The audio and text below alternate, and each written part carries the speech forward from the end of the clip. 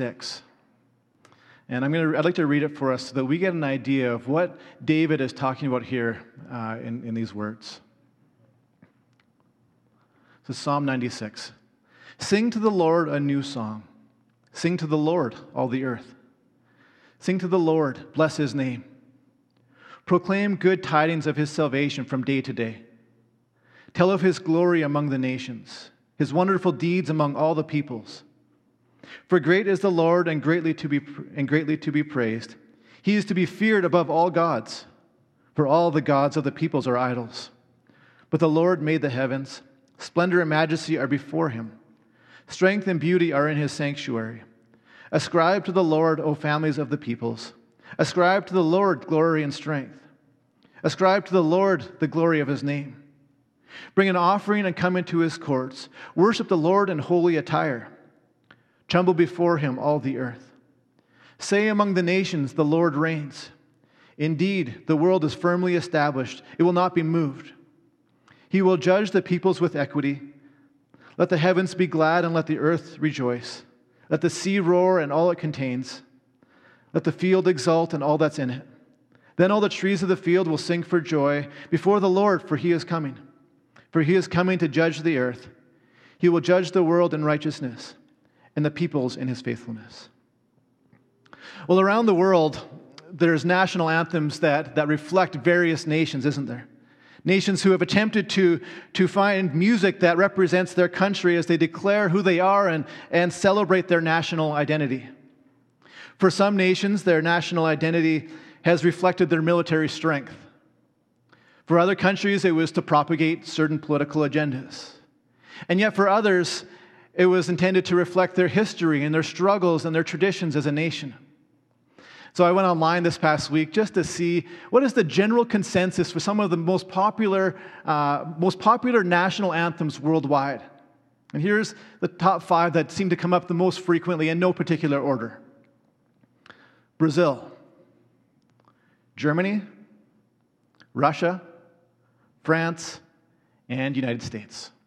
I was surprised that Canada didn't make the cut, but nonetheless, these are the top 5 that seem to come up over and over again.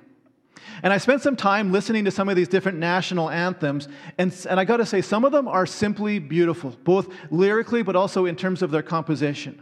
If you have some time this week, I would encourage you to listen to some of them because there's something about them that is just really, really enjoyable.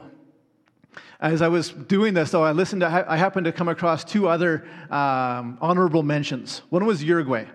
And Uruguay, surprisingly, has a really beautiful composition of instruments that is just really, really rich. I don't understand a word they're saying, but it sounds nice. The second one is South Africa. South Africa, their national anthem was written in the mid-'80s, right after apartheid. And when you understand the history of South Africa, you understand, and you begin to understand the richness of this particular song as they declare that they want to dedicate South Africa to God, that their national anthem is actually a hymn to God. Here in Canada, even though our national anthem had been sung for over 100 years, it wasn't until July 1st, 1980, that our federal government passed an act that actually adopted O Canada as our national anthem. And over the course of our national anthem's history, there have been various iterations and lyrical adjustments as culture and priorities have changed in our nation's 150-year history. In many ways, Psalm 96 is the national anthem for Israel, as its identity is being reestablished with the return of the Ark of the Covenant. We see this return being recorded in 2 different places in Scripture. We see it in 2 Samuel chapter 6 and 1 Chronicles chapter 16. This psalm, though, in many ways was intended to reflect David's hopes and aspirations for the nation of Israel. See, as the Ark of the Covenant is being returned, this is Paul's, or this is where David's heart is at, where he's beginning he wants to celebrate and recognize that God's presence has returned to Israel. And we see in 2 Samuel chapter 6 specifically that David's reaction to the Ark of the Covenant's return, the presence of God has returned to Israel, that he worshiped to to the point where his own wife despised his actions. 2 Samuel chapter 6, verse 16, his wife Michal says, it says, she saw King David leaping and dancing before the Lord, and she despised him in her heart. See, there was something about this moment where David couldn't contain his worship. That the fullness of everything that was happening couldn't be expressed in any other way except dancing and leaping for joy. Worship is what we give the best of our time, energy, and devotion to. Let me say that again. That worship is what we give the best of our time, energy, and devotion to. We all worship something. The question is, for all of us, is who or what are we going to worship? For David, his hope was that that the nation of Israel would choose to worship God. And Psalm 96, I think, gives us a really healthy picture of what worship was intended to be, where we see that worship is restorative, that worship is submissive, and that worship is declarative. That when you and I worship Jesus, that it's restorative, that it's submissive, that it's declarative. And throughout Psalm 96, we begin to see this constant theme and acknowledgement of who God is, where David not only acknowledges the identity of God, but also acknowledges God's hand at work in Israel, both historically, presently, and in the future. Worship is intended to identify the truth of who Jesus is and what he has done and what he is doing in our lives presently and what he will continue to do in the future. Within our worship of Jesus, we are acknowledging and celebrating God's character. And as we do that, we are making ourselves available to be empowered by the Holy Spirit as we enter into the spiritual battle that Paul talks about in Ephesians 6. See, worshiping God is our greatest weapon against Satan. Satan knows that you and I were created to be people who worship. And so he does whatever he can to distract our attention from God onto other things. For some of us, we worship things like approval. For others, it's materialism. For others, it's music or sports. And yet for others, it's celebrity or social media, where we give the best of our time and energy and devotion to. But that type of worship is just a facade of what real, true worship really is, what it was really intended to be. And it's in our worship of Jesus that we begin to realign ourselves, anything that may have gotten out of order in our lives. And it begins to recalibrate our thinking and priorities to ensure that the main thing stays the main thing. See, it's Jesus who has authority in our lives, not our circumstances, not other people, not anything else, but it's Jesus. Last week I shared from John chapter 8 where Jesus said, "You will know the truth, and the truth will set you free." Worship is the fruit. We begin to knowing Jesus. And as we deepen our knowing of Jesus, we begin to know God's views and perspectives on our lives so that we are no longer operating out of our own experiences or thoughts. Instead, we're listening to the one who knows best. Worship is the fruit of knowing Jesus. Paul writes in 2 Corinthians chapter 10, verses 3 through 5, says this, "For though we live in the world, we do not wage war as the world does. The weapons we fight with are not the weapons of the world. On the contrary, they have divine power to demolish strongholds. We demolish arguments and every pretension that sets itself up against the knowledge of God, and we take captive every thought to make it obedient to Christ." When we exchange our thoughts for God's, it becomes our weapon to fight against Satan.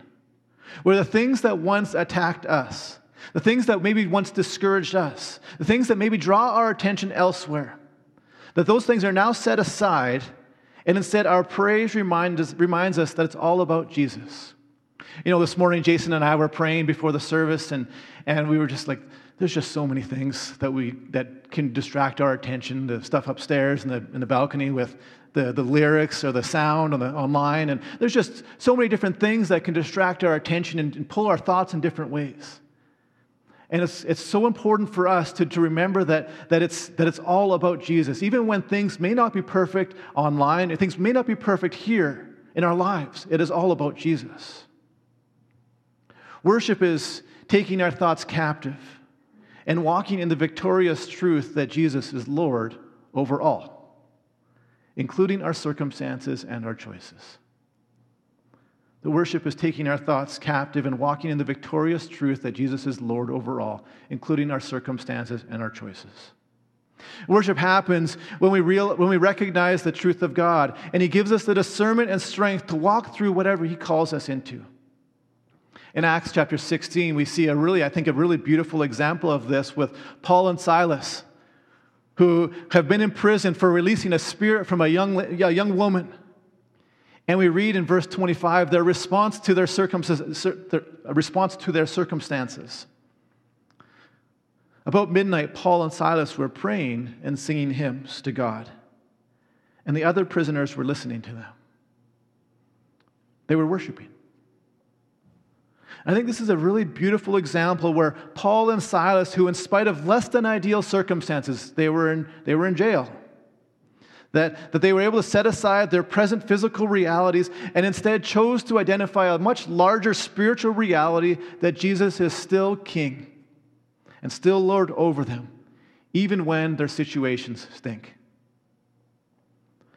And what we see from Paul and Silas is that in spite of their circumstances, they were still able to surrender their expectations and wants and desires for God's. That they aligned their will with God's will. I remember the first winter that I had my driver's license. I think I had my license for maybe a month. And a couple of buddies of mine and myself, we decided that we were going to drive up to Edmonton. And we wanted to go watch the Edmonton Eskimos play against the Toronto Argonauts.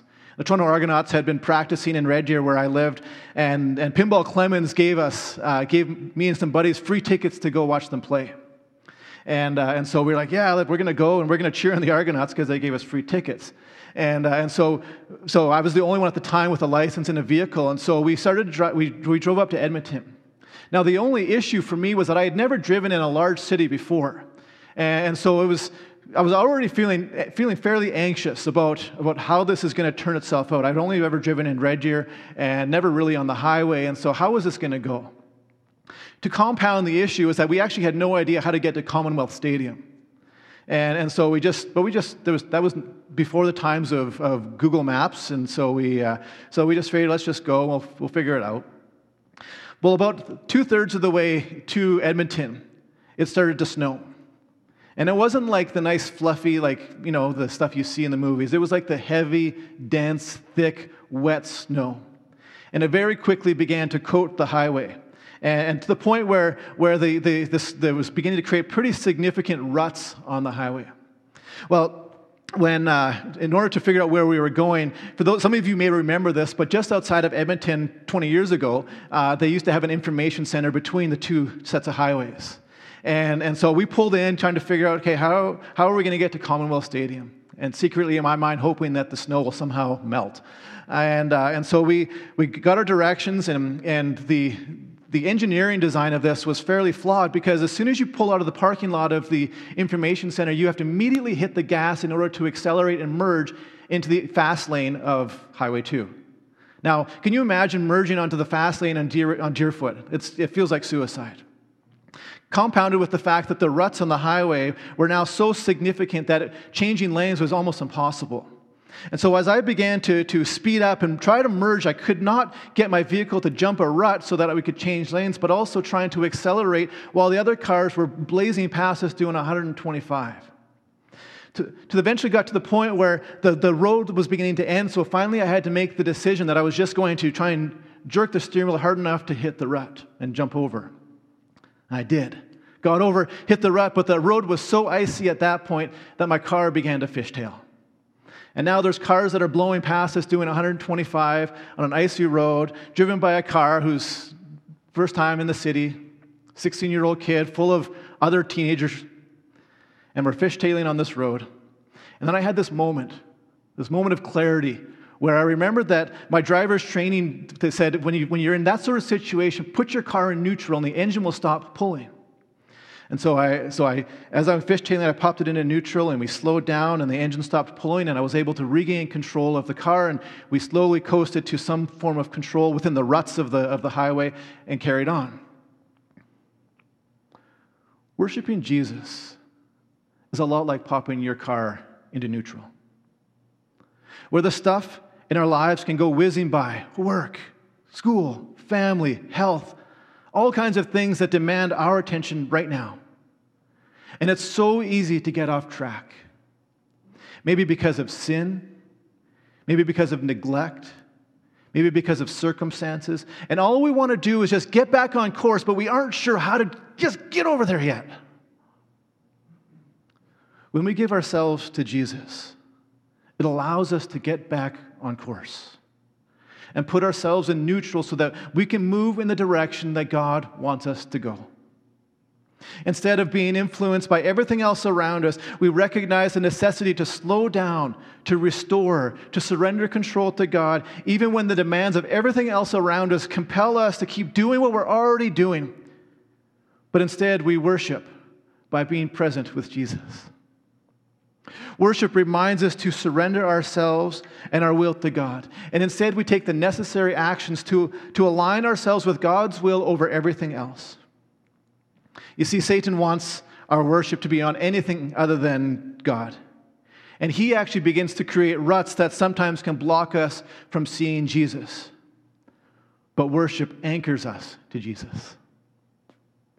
Psalm chapter 96, verses 11 and 12 here. David says this: "Let the heavens be glad and let the earth rejoice. Let the sea roar and all it contains. Let the field exult and all that's in it. Then all the trees of the field will sing for joy." In those two verses, we see four different expressions, four different verbs to describe worship: rejoice, roar, exult, and sing for joy. And all of these words actually carry very similar connotations in the Hebraic language. If you've ever seen a war movie or a movie like Braveheart, where the battle always starts with a great war cry with whoever's leading the charge, and they say, "Charge!" And the army behind them attacks, screaming into battle. That's the picture that David is painting here, where the gauntlet has been thrown down and our worship becomes our battle cry against Satan.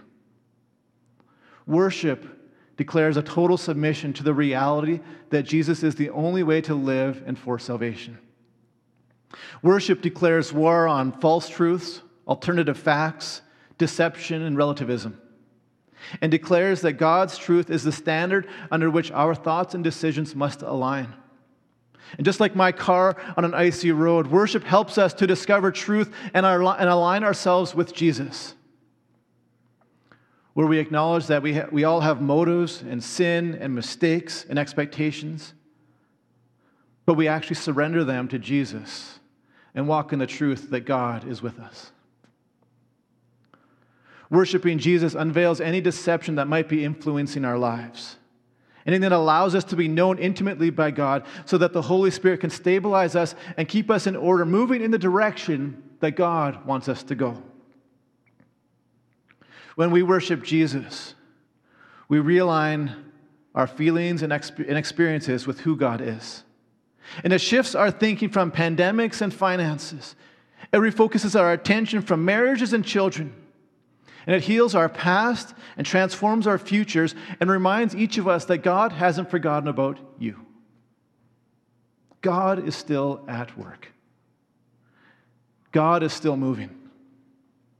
And when we worship, we actually reflect the heart of Jesus so that even when everything is happening around us, that we can experience peace because we know that we are still loved by God and that He gives us strength to walk through it.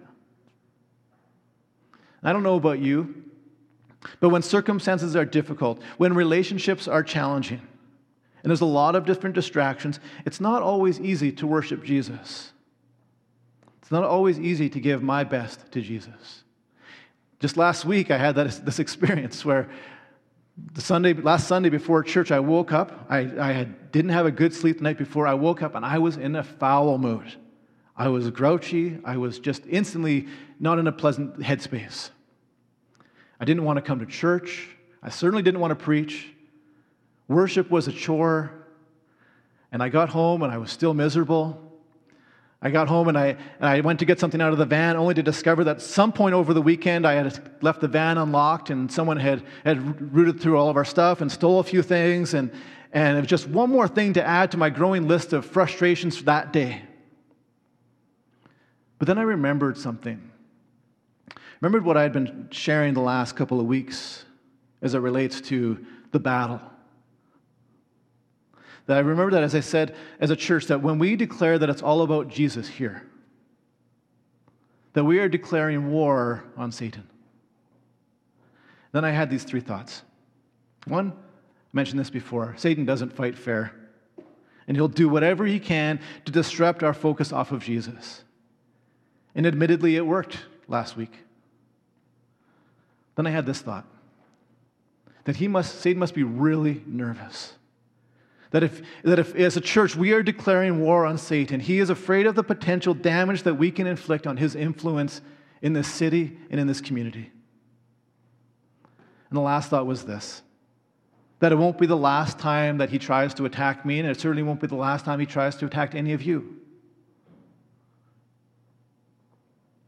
Satan wants to take my attention, your attention, off of Jesus.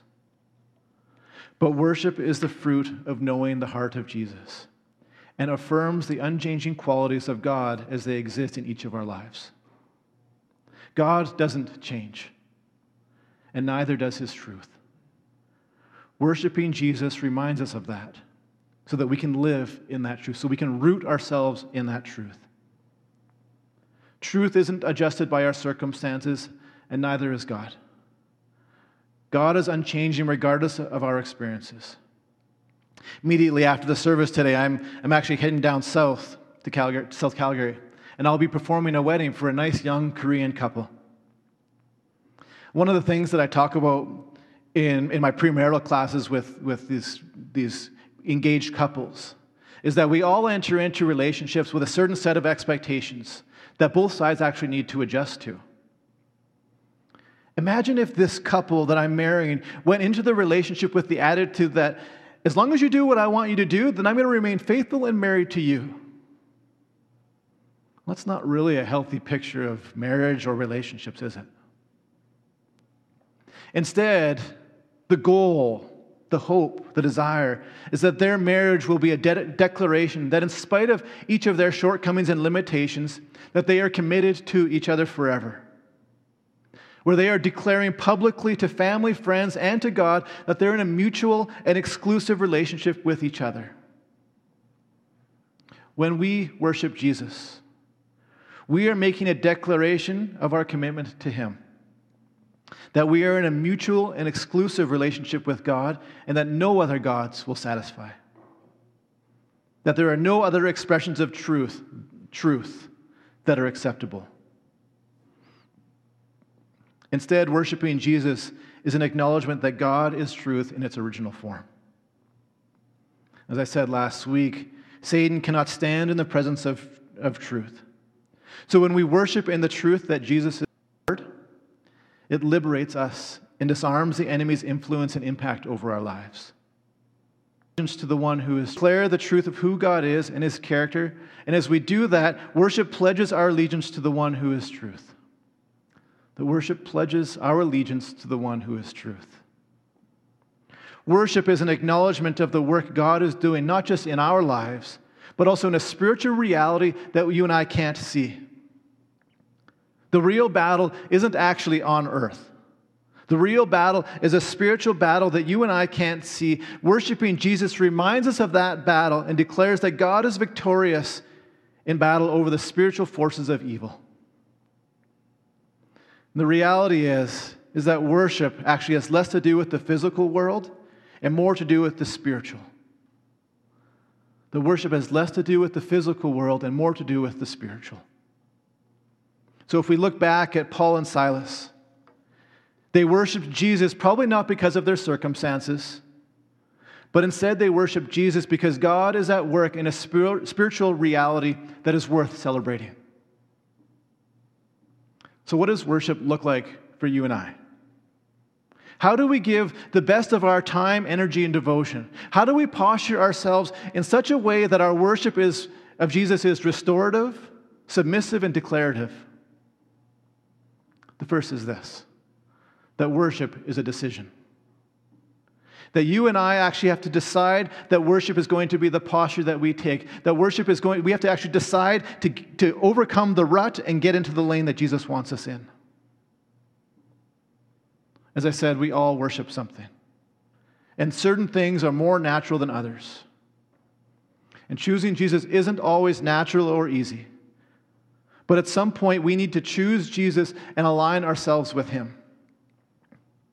Throughout Psalm chapter 96, we see different expressions of worship being given. Verses 1 and 2, we see David say, in the first verses 1 and 2, he says, sing. And he says it 3 different times. He says, sing a new song. Sing all the earth. Sing, bless his name. And then we see similar repetition in verses 7 and 8 when he says, ascribe. Ascribe just simply means to give glory. Ascribe of families of the peoples. Ascribe glory and strength. Ascribe the glory of his name. Whenever we see that sort of repetition in Scripture, especially in Hebraic writing, it's the author is really trying to make sure we understand and get that we get what he's trying to say, that we don't miss out. He's, when I give my kids instructions at home and say, make sure you guys wash the dishes. Yeah, Dad, I got it. No, guys, make sure you do the dishes. Yeah, okay, Dad. And if I really feel like they still need to hear it one more time, grab them by the head. Guys, no, I don't grab them by the head, but that's the idea here. Guys, make sure you don't miss this. Sing to the Lord. Ascribe. Give glory. It's this idea of declaring the character of God. Sing, celebrate, declare the glory of who he is. Our worship is declaring who God is. We worship by singing his praise. We worship in our lives. Worship, though, happens when we understand the truth of Scripture. So if you and I don't spend time in his word, it's really difficult for us to know and be intimate with that truth. We study God's word so that we can know Jesus. We know God, we know Jesus. When we know Jesus, we will worship him. Now, admittedly, for some of us, how we understand, how we read Scripture may look different for each of us. Some of us prefer different translations than others. Because we have different personalities, we have different preferences. That's okay. For others, our prayer expressions might be different too. I know for some people that their preferred prayer expression is through painting or drawing or coloring, and that allows them to connect with God through an expression of creativity that God has actually given them. For others, they connect with God by being outdoors, just by enjoying the natural beauty that God has created and just being in the stillness of beauty and nature. For others, it's music, where the songs they listen to, the songs they sing, just reflects a story in their heart that they don't know how to articulate in certain ways, but that song just connects in that way for them. It allows them to experience in some way a connection with Jesus.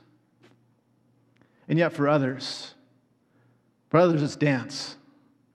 With a physical expression of dance, much like David and Pastor Sig, they love to dance. It captures a physical expression that captures the enthusiasm of their love for Jesus. There's so many different ways that you and I can come before Jesus with all of ourselves and express our reverence for him. Worship isn't about bringing glory to you and I. I'm going to invite Jason to come on up. Jason isn't up on the stage so that we'll look at him and applaud his efforts and talents. That's not what worship is. Worship is not about us. Worship is about bringing our best to God and reverently offering all of ourselves to him, that our lives would become worship. Romans 12:1 says this, offer your bodies as a living sacrifice, holy and pleasing to God. This is your true and proper worship. That our worship would be declarative, that it would be submissive, that it would be a restorative expression that Jesus is Lord in all aspects of our lives. That our anthem is rooted in what God has done, what he is doing today, and what he will continue to do in our lives and in this world in the future. Let's pray. Lord, we thank you for who you are. We thank you that you are unchanging. Lord, I pray that you would continue to be at work, that you continue to change us so that we could be more like you. And Lord, there may be things, there may be barriers that are preventing us from entirely submitting to you. Would you expose those to us? Would you break down those ruts that are preventing us from aligning ourselves with you? God, in this space, we just pray that you'd help us to put ourselves in neutral so that we're no longer pulling ourselves, or we're no longer allowing circumstances to pull us, but instead we could just remain in you, Jesus.